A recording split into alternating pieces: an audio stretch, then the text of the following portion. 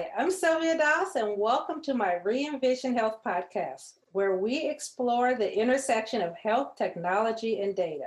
Today, we're going to be talking to Renisha Johnson and Rima Calloway, known as the Vegan Hood Chefs.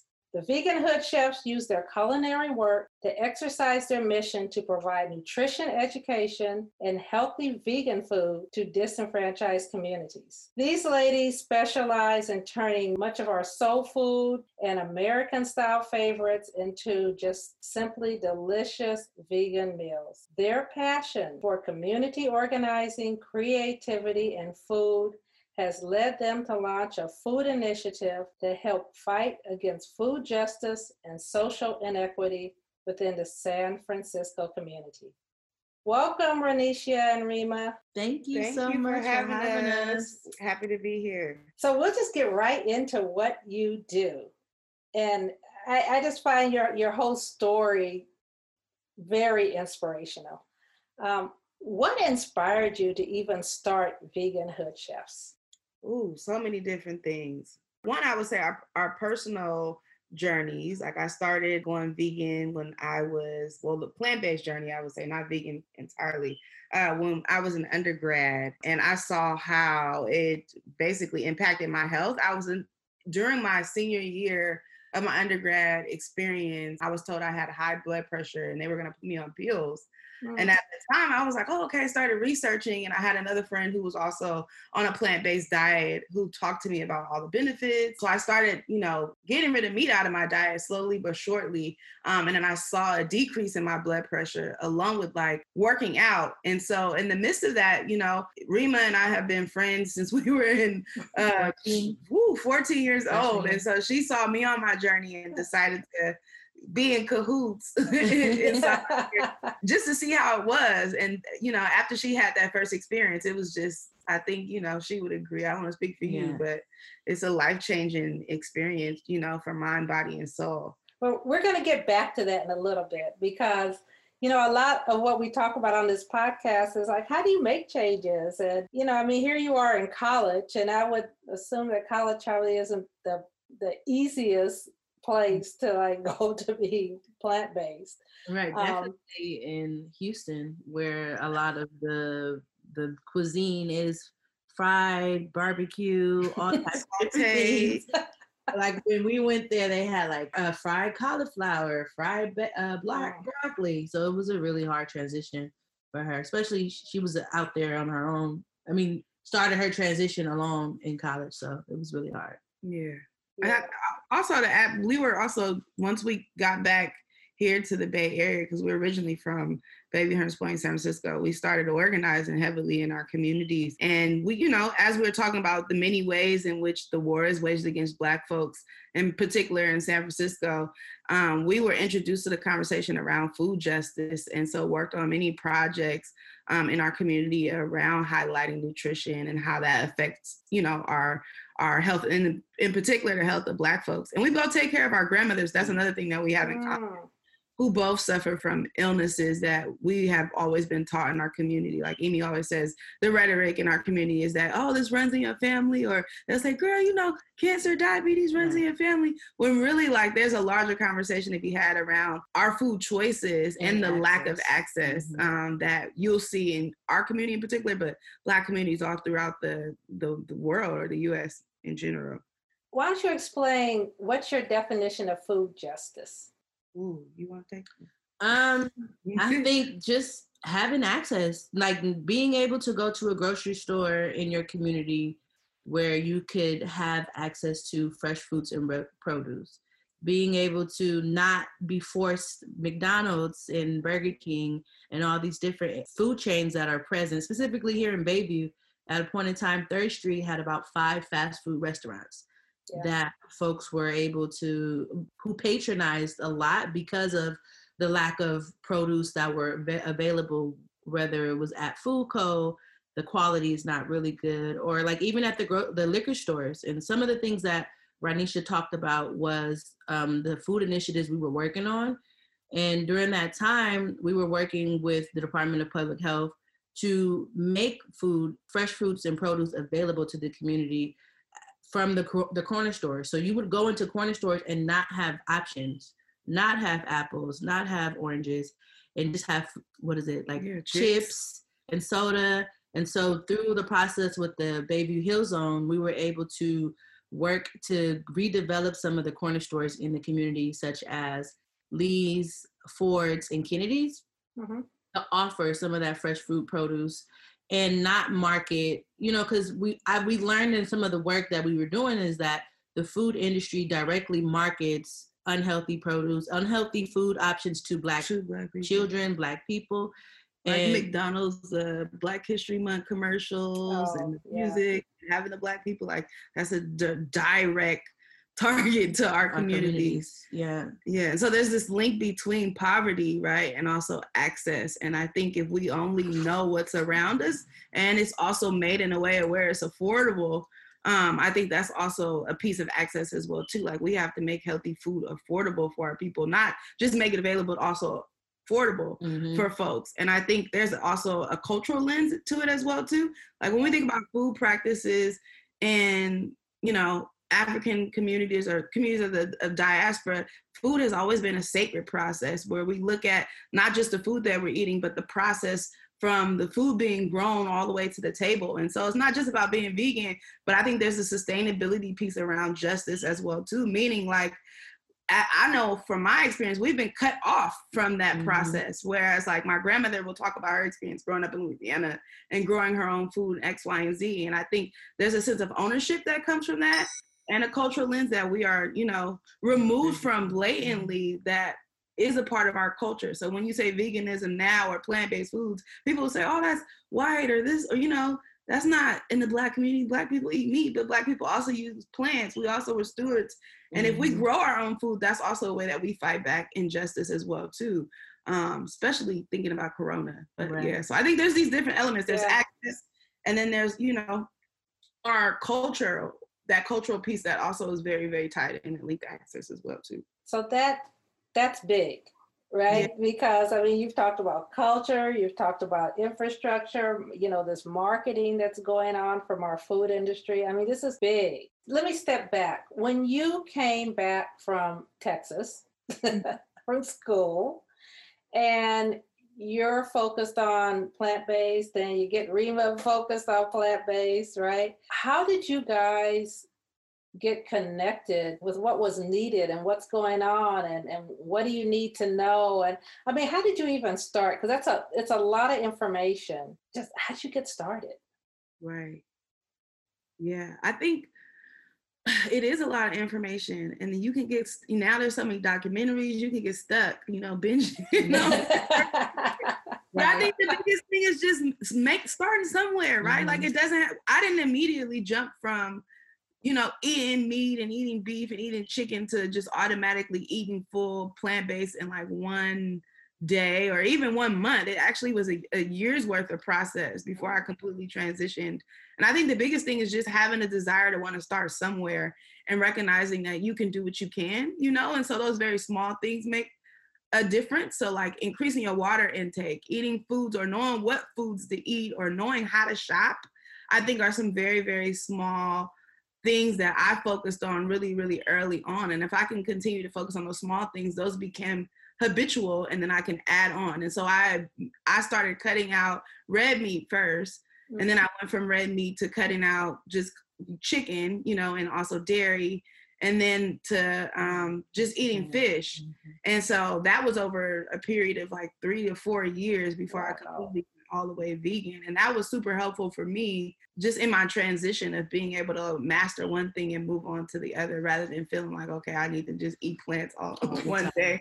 Well, you know, which is hard coming from a Black family. You know, our family gets together around food. So I would go places and, you know, well, a lot of people don't know how to handle it, you know. Right. You're coming over for dinner or whatever, and it's like, oh, you're vegan. Yeah. We got some. What do I do with that? Or some lettuce. Like we can eat more than that. Yeah. And go ahead. No, go ahead. I think also just having like accountability and partners. We used a lot of social media to hold each other accountable. So we would do like challenges what are you drinking today? And we would post pictures of our water and try to jazz it up and put like fruit in it. I think for me, my transition was completely different because I was like I went pescatarian for a little bit, and in the beginning I was struggling because living in a household without other vegans was hard.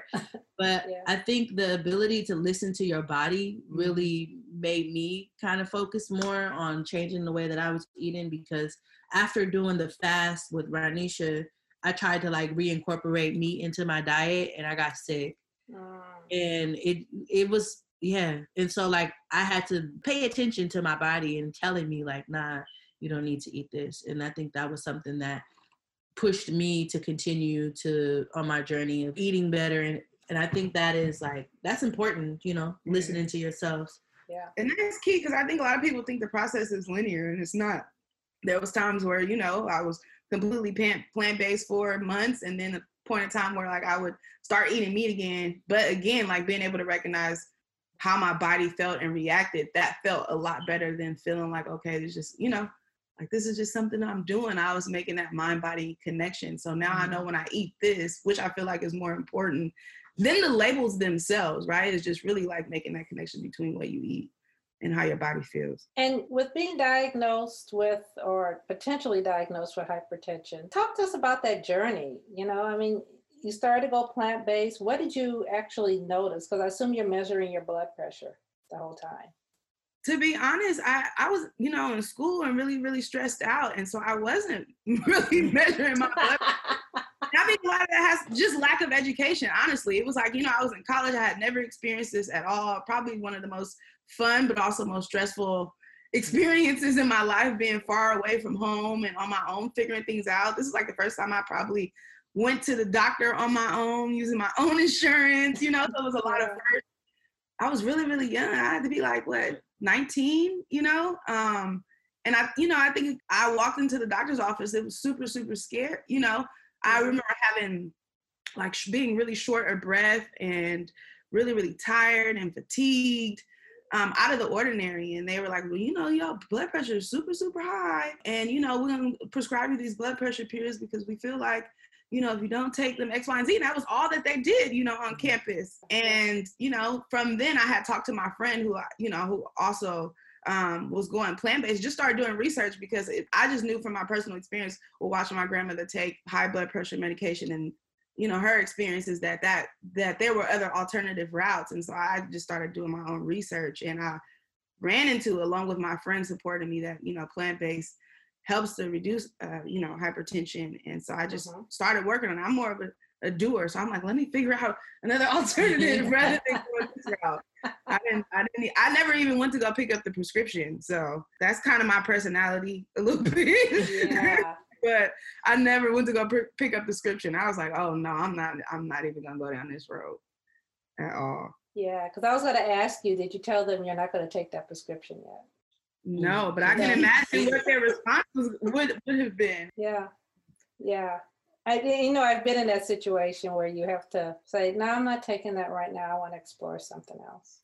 Yeah. But you have to work up to it. You have to work up to that amount of confidence, because you just have to do it.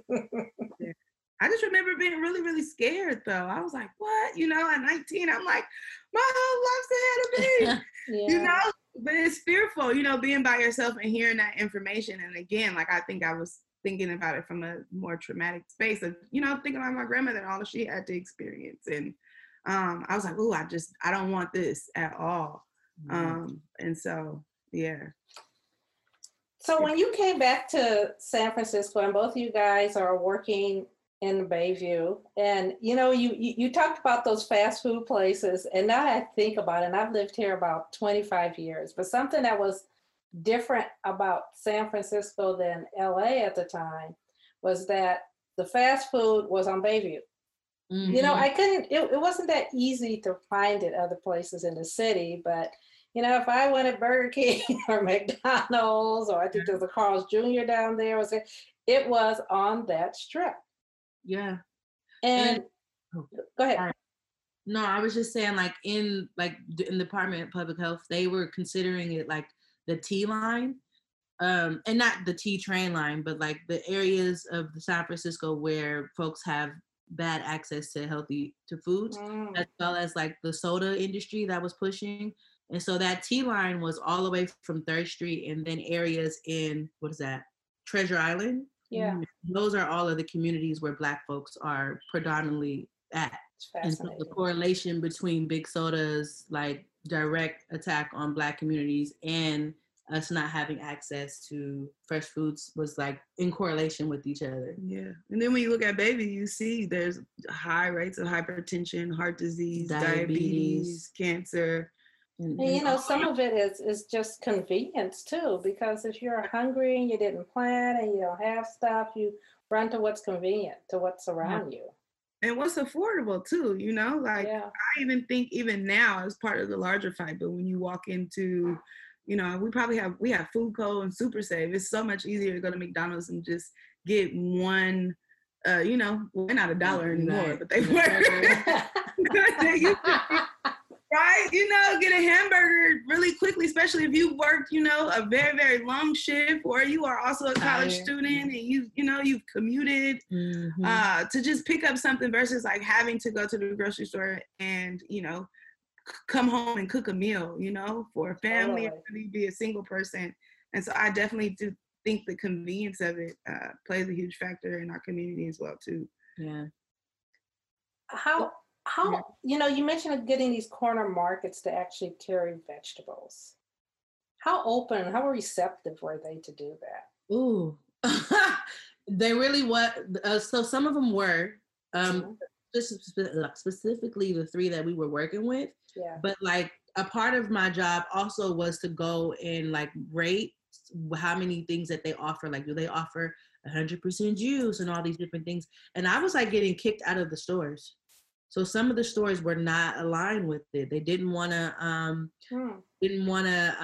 like not sell soda. They didn't want to offer fresh fruits and vegetables. So it was really interesting, honestly, to see that. But so happened that the stores that we did work with, they were really interested. And what happened was once they signed on to the project, they were actually met with like a contractor and they kind of redesigned the whole store. So not only did they offer fresh foods, they got an uplift from their store. So, and part of that was to make sure that all of the healthy items were eye level.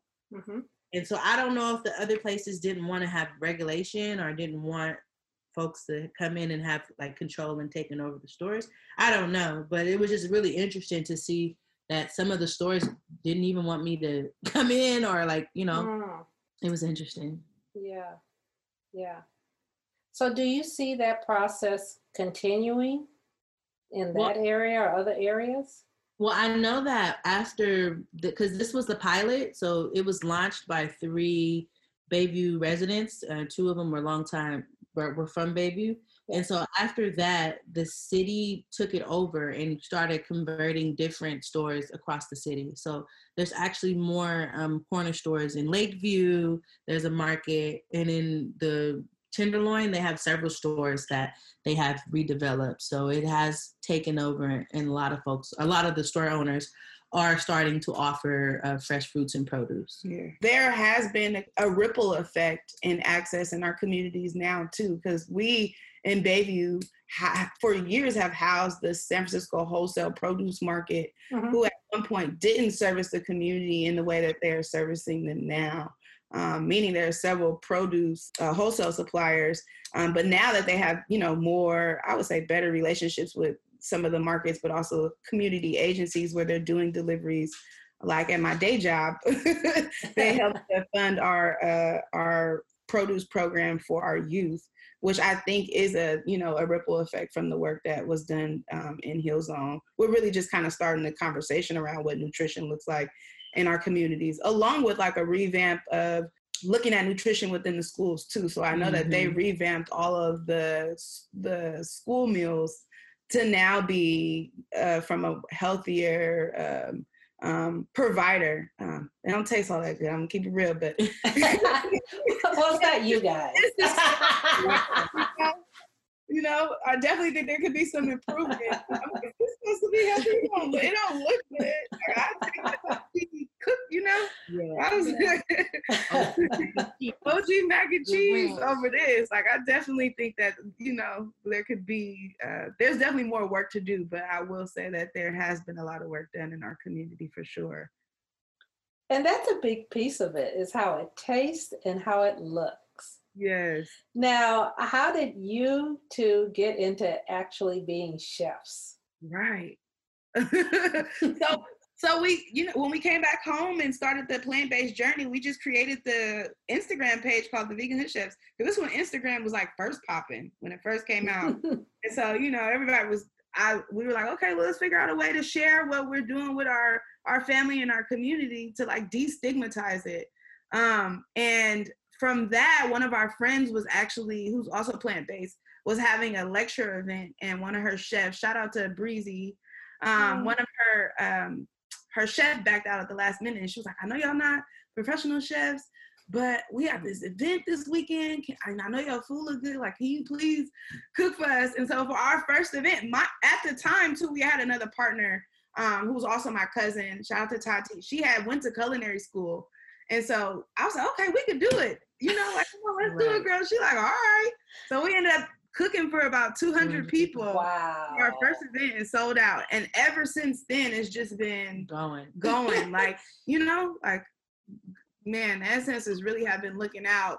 And we always like to say the community chose us because we consider ourselves a needs-based business, because the business it really honestly has grown into something that we wouldn't even have dreamed of or even thought we would be doing. Like, we both community organizers, but I'm also, you know, a social worker. So like, I went to school for that. I didn't go to school to be a chef. I actually worked in a restaurant for 2 weeks when I was in college and hated it. So, oh wow, 200 people. Yeah. Yes. You guys, that in itself is inspirational. Right. Tell us about your food. Like, what makes your food unique? What makes it special? Besides it just tastes good, but what do you guys do? Well, I think one is we're 100% plant-based. So there's a lot of like veganism as it's becoming very popular. They have a lot of like fast food vegan models and folks that are popping up selling like Beyond Meats and different modified meat substitutes. Mm-hmm. And we like to use plants. So like anything that is like mushrooms, we use a lot of mushrooms. We use a lot of like jackfruit as our chicken. Oh. And we just figure out a way to kind of flip it up, but then also use some of our like grandma's recipes and things that we used to eat growing up. And we kind of make it, we make mac and cheese like we would eat when we were younger, but we use it without milk. And so like, I think our ability to change or use what we are used to and flip it into this like vegan cuisine, I think is something that is super unique. Mm-hmm. And being very intentional on the products and the ingredients that we use to make each dish. Yeah. And I think our food has a lot of love in it. Like I would like to think that when you eat it, you can taste the intentionality behind it as well too, you know? And I think there's levels to what we do. Like we have which I feel like is the awesome part about being caterers and also being a pop-up kitchen, is that we have also developed our skills over the years, being able to not just be married to like one menu. Had we like just jumped into opening a restaurant, and that has helped us develop like our taste. Mm-hmm. And like we travel a lot as well too. And so like just thinking about the diasporic piece as well too, like when we went to Jamaica is where we really seen the jackfruit whole, right? And that super inspired us to figure out different ways that we can incorporate and also connect our people around that cultural piece as well too. And so I think our food, I would say, is a conversation starter. And it's also familiar for people, and that's super important because a lot of times when people think of plants, again, there's heck of stigma. And so like, if you say things, again, like what Amy said, that they recognize, like we want people from our community and particularly the hood to feel comfortable eating our food, you know? And the vegan movement has been gentrified in a lot of different ways. And I think if there wasn't space for us to transition, we wouldn't be where we are. And so like just recognizing that we have so many things that we cook on the spectrum. So like the alkaline, we have alkaline recipes. We have like the salad-based recipes. We have the more comfort food recipes that we do, the juices. Whereas other people may be like, oh, y'all all over the place, but really like we service in our community, and those are a representation of what people say they need, which I think makes us chefs. So. Yeah. What are some of the questions you get from people? Is this chicken? That's a good one. Because they didn't know. What are some of the other questions that people ask? People always ask, is it real? Like we make this vegan shrimp that we use is made out of konjac root. And people are always like, you sure it's not real? It's not real shrimp? Or they do ask us what we season our food with too. Because I think there's an assumption that because it's plant-based that it's not going to be seasoned well, and that's the whole point, you know? Like we want to show people. I know, there is. And there's a black seasoning company that we use in San Francisco called Kayla Blancs, and she's awesome. And so, you know, like people ask a lot about the flavor. They ask us when we're going to the restaurant. Yeah, where can I find you? Where are you all located? Or how to transition is another question we always get. Like, where do we start? Because we have a lot of people who patronize our business who are not vegan. But they're interested in being vegan. And so they ask like where to start or how do you start? What type of challenges do you get from people? I don't think we get challenges, but as Black women in this field that is underrepresented, we do see like some of the like, what is it called? Like, what is it called? Like, we feel some of like what it means to be like some of the hardships that Black women have entering into this industry. But I think that just gives us more fuel to want to fight more. But I don't think we get challenges from other. It'll be more like on an individual thing, like the gluten-free thing is a huge thing. We don't see that a lot, and we're starting to see it more amongst the African American community.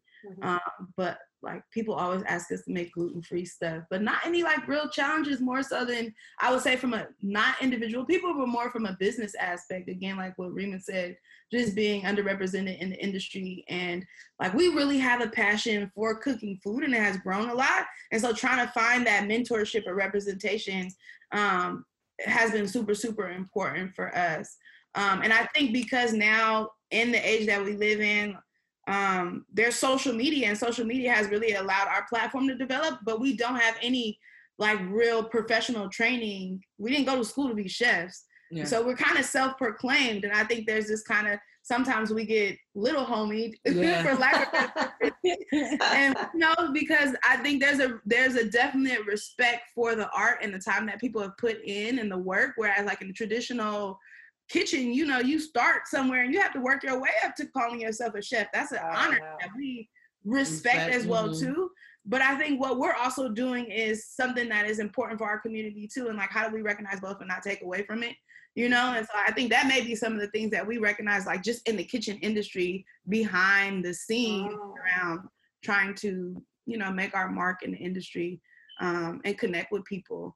And also on the business aspect too, just funding and capital, you know, like I think just in communities of color in general, having access or even understanding the food business is something we have to really figure out our own. Now we, you know, have had the privilege to connect with other folks like Chef Mimi and Dante Ball, who are also Black chefs who support us a lot, but like a lot in the early stages, we have to figure this stuff out on our own around the, like how to, you know, just imagine like cooking at home and then doing an event and then trying to figure out how to turn it into a business. Right. A lot we had to learn along the way, for sure. Yeah, you have to believe it. And it sounds like you guys have a pretty solid mission and something that's very, I know, what do you call it, intuitive, and it's just part of you as Black women, you know. And so I think, you know, I as I'm listening to you, I'm like, well, God, you're sticking right around that, which is actually beautiful. Thank you. Thank you. It's beautiful. So talk to me about your grandmothers, because your grandmothers weren't brought up vegan, I'm assuming. No. No. It's a struggle now. My grandma eats everything too. We grew up eating frog legs Oh my and God. she Yeah. Baton Rouge. So alligator, pig ears, all of that type of stuff. Hog head cheese. Yeah. Yeah. But Yeah. I will say she was my first introduction into the kitchen, you know, and so like I would say that, you know, she taught me the basics of like, you know, cleanliness and like how to cook and how to boil, you know, rice Yeah.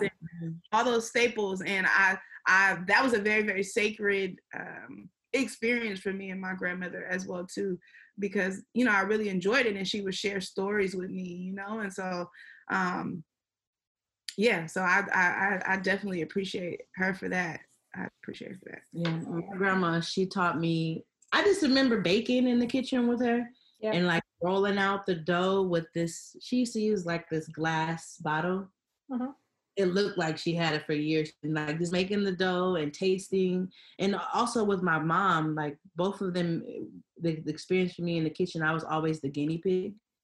And they're like, try this. What does it need? Da-da-da-da. So I'm finding that they were training me for this moment, because even when we're in the kitchen, I'm always like, oh, this could put this. I could put some more of this in it. This tastes like that. So it was like developing my taste buds in a way. And it's just so funny because now my grandmother, she doesn't cook.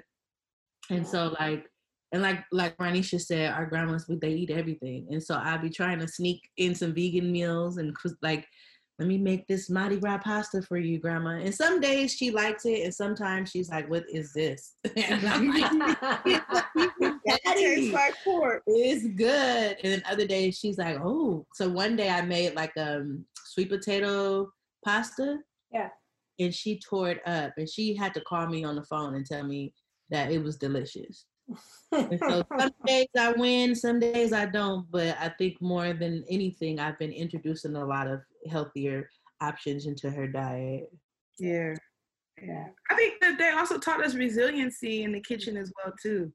That I think, you know, like people again think veganism is super expensive. Well, it can be if you're eating all the alternative stuff, but like just being able to take a little bit of what you got and turn it into something, you know, amazing. Yeah. I think I learned that from my grandmother as well too, because we didn't have a lot of money, you know, growing up. And so like she would take hot dogs and ramen noodles, whatever we had, and make a masterpiece out of it. What it felt like for me then, you know, and I think we try to think about that as well too, and when we cook as well. Yes, the resiliency and this kind of courage, you know, not being scared to mess up or to just try something and see what happens with it. Yeah. Yeah, it's kind of a core, I think, to any kind of to really get into cooking. It is kind of a core. I just want to ask a couple more questions really around the food, because one of the questions, you know, I hear often is, hey, am I going to get enough protein? Mm-hmm. How do you respond to that? I'm sure you've heard it. Oh, all the time. But so many of the sources that you can receive protein from are also plants as well too. So, you know, so like legumes, beans have really, really high levels of protein, you know, lentils. There's also a lot of leafy greens that will help support protein. And a lot of times we talk about protein deficiency, I think, because again, that's conversation, that's what we see floating, but a lot of us aren't really protein deficient. We're more mineral deficient than anything. And so like being able to eat and also dehydrated, a lot of us aren't drinking enough water. And so it's like, most folks are concerned about protein, but we should be making sure that we're eating, you know, more greens that will help our bodies develop, you know, the minerals that we need, like iron and zinc. And then also a lot of foods that carry a lot of water. So like cucumbers and watermelons and fruits, like all of that is super, super important. And you'll see that across, in particular in our community, African-American communities a lot. But everybody talks about protein. We're just like, are you even really protein deficient? You know? But you can definitely get protein from a lot of the vegetables and also, you know, other plant-based foods too. Yeah. And maybe just trying to be more plant-based. And why don't you explain the difference between plant-based and vegan? Yeah. We've talked about that a lot. Yeah, so plant-based is more of like eating vegetables, like eating fruits, vegetables.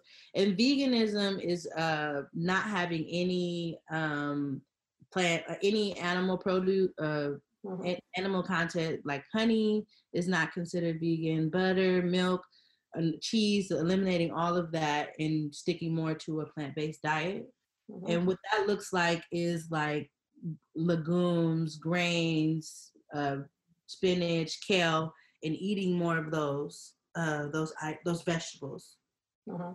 But then also they have other like meat alternatives that are considered vegan, but we kind of stay away from those because we don't know what the outcome will be because they're made in the lab. And so we like to encourage our followers to eat more like fresh fruits and produce. Yeah. Okay. Just kind of eating from the land.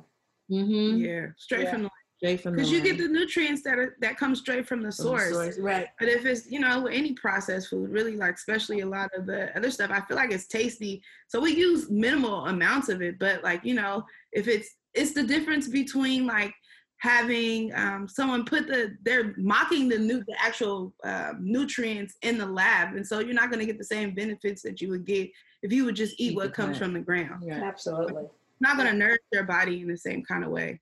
It's like now why it's so hard to find seeded watermelons. We don't want this seedless. You can't. Isn't that amazing? You can't find a seeded watermelon nowhere. Right. Yeah. And I grew up on seeded watermelons. Right. Part of the experience. Right. But also the nutrients, like. There's on one of the documentaries, I think it's called What's the Health? They try to make it in a way for folks to understand what is going on. And they're like, the animal eats the protein and then you eat the animal, but the animal has already digested all of the nutrients out, right? And so like Ranisha said, it's like, by me picking up a piece of kale, which is what not a dog, a cow may eat, right? And I'm eating that, so I'm getting all of the benefits without having that cow process my food. So when we tell people that, or people hear that in the documentary, and like they call me like, "Girl, did you?" No, I'm like, yes, that's why we tell you to eat from the source. And the same thing with flavor too. Given that I do know certain meat adds a flavor that we may be accustomed to, but people don't eat raw meat. So you are actually seasoning your food with herbs, vegetables, that come from the garden. And if you do or replicate those same processes with vegetables, you can definitely still capture some of the essence of the flavor, right? Like that smokiness, that also with the process and how you cook it as well too. Yeah, just kind of try it. Right. Yeah. And it's also dope because a lot of the food that we eat or like herbs that we use all have healing properties. So like not only are you flavoring your food, you're eating this and it's like healing you. So I think that's important too. Yeah, that's really important.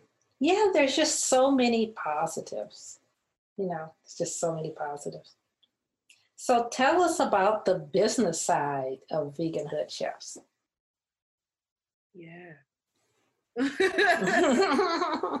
Man, it is exciting. It is hard. It's time consuming, challenging, but in a good way. Like rewarding. Yes, very, very rewarding. Like I was just telling I don't know what it's like to sell drugs, but I was just telling that's the analogy that I'm gonna use. And I more so just kind of like you get a high because you're creating something, maybe not selling drugs, but you create something and you're giving it to the community. And then to see someone's like the direct impact that they get as soon as they taste it, like it feels really, really good. Yeah. Yeah. I think for me, it, like Ranisha said, it's super exciting to see that, but then also to hear the stories from folks. And I like the wow factor. Because for me, if I eat something, my thing is it has to taste good. If it doesn't taste good, you might not see me again. And so like having these people come try the food and then watching their reactions and like one, like just last week, we did a private catering dinner. And after every dish we sent out, this young man kept coming to us and was like, what was that? Like, oh, you're here out doing your stuff. Like, you know what I'm saying? And people were like, "You eat vegan." And then we popped some jackfruit or cauliflower in their mouth, and they're like, oh my God, that was amazing. And surprisingly, that was one of the best like fasts. Like they tore it up, like, you know. And so just to see that, I think it brings some excitement for me, because I like to eat and I like to share that joy of having a delicious meal. And that's something you will talk about for years. Mm-hmm. Because of the business and being out, folks are recognizing us. And I was like in the grocery, I was at the mall actually in Daly City. And this lady stopped me and she was like, oh my God, you the vegan hood chef. How lovely is that? And she was like, I had your food 4 years ago at 415 Day and it was delicious. I was like, dang, 4 years ago? So like just to see that impact of like the food that and the flavors that we're able to bring out in our dishes, I think is rewarding in itself. Mm-hmm. And for the business side, for us, I think the business aspect for us, it has been a learning experience because we come from a community organizing model, having to shift our mindset and recognizing how do we merge those aspects of like coming from, community model to like being a for-profit business. Mm-hmm. Whereas like our representations of what for-profit businesses have been like have kind of been slim and may not necessarily have included that aspect. And so I think the positive thing around us is that we have developed our business model extremely slow. Like we started really kind of selling meals before we had an LLC, which we shouldn't have been doing. But just that, speaking of that process has allowed us to really kind of grow and develop our business with integrity in many different ways. Like we've been also able to create a team. So we, it's still a very, very small team, but recognizing that we can't do everything on our own was something we had to learn through the process. We were trying to cook, we were trying to run our social media. We still be trying to do everything. Yeah. People, wonderful, majority Black women who also work with us, who help us and have helped us grow into where we are now, which I feel like was a huge learning lesson for us from the business side. I think on another business aspect is like just being able to, what was I about to say?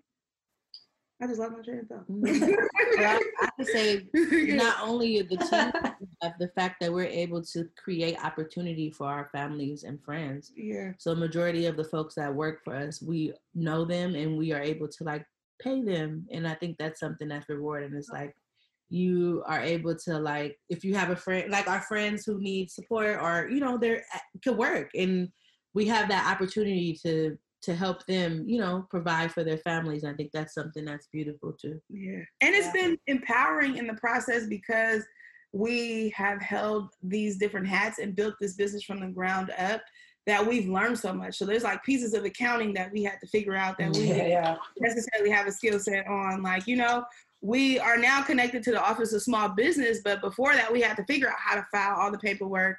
We found out you got to pay $800 just to have a business as an LLC, right? All those different things were challenges, but they helped us to develop skill sets. So now that we can pass those on to our other folks. So there are so many people in our community who have talents. Like we know other food businesses in our community that are like so bomb and they're trying to figure out how do they get off the ground. And because we've been through that process, we know how to support. And I think our biggest thing now is like moving slow so that we can work towards scaling. Like, I don't remember the exact statistic, but we do a lot of research and we listen to a lot of Black business enterprise podcasts, like Earn Your Leisure, reading books, right? Like How to Start a Business for Dummies. Like our mentors gave us a book around accounting. And I feel like that's super important too, because I learned, I don't remember the exact numbers, but it was like Black women are the fastest growing popular businesses in America and Black people in general, but yet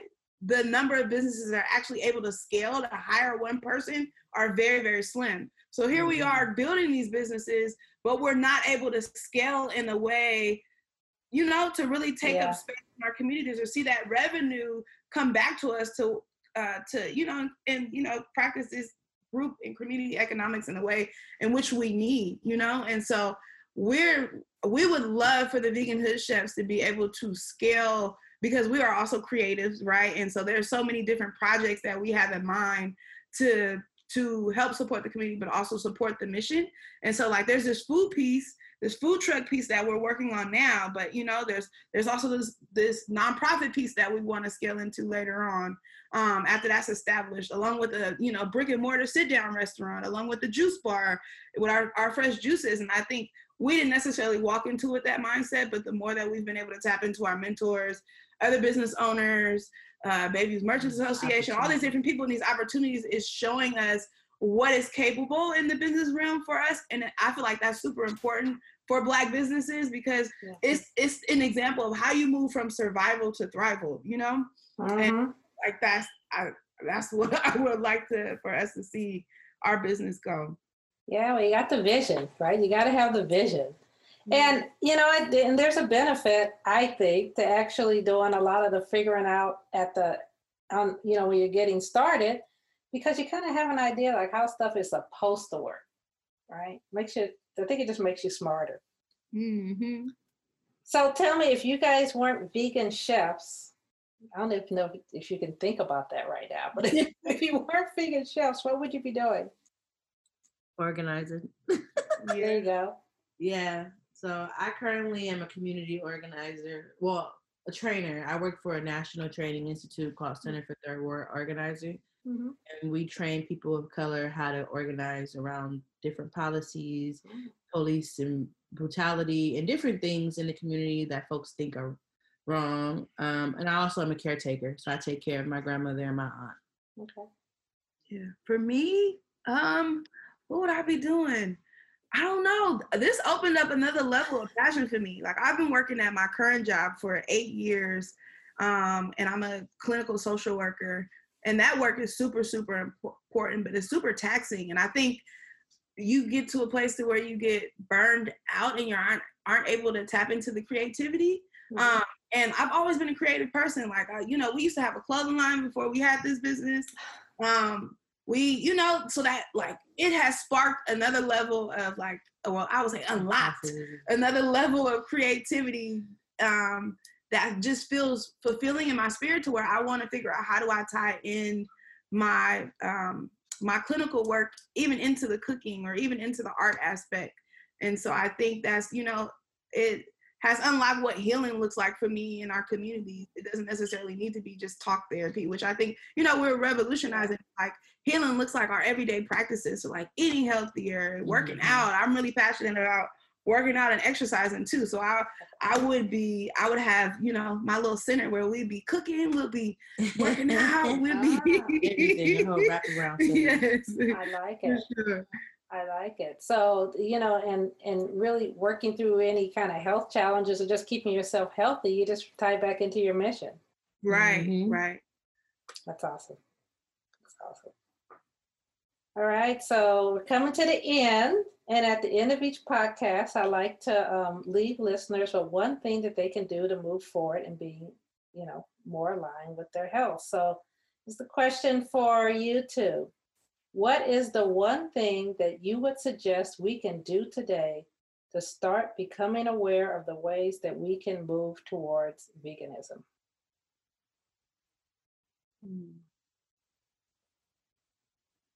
I would say you said one thing? Well, it can be one from each. One from each of you. I would say add more veggies to your plate. Okay. And limit some of the meat. For me, I would say think about changes as a lifestyle shift.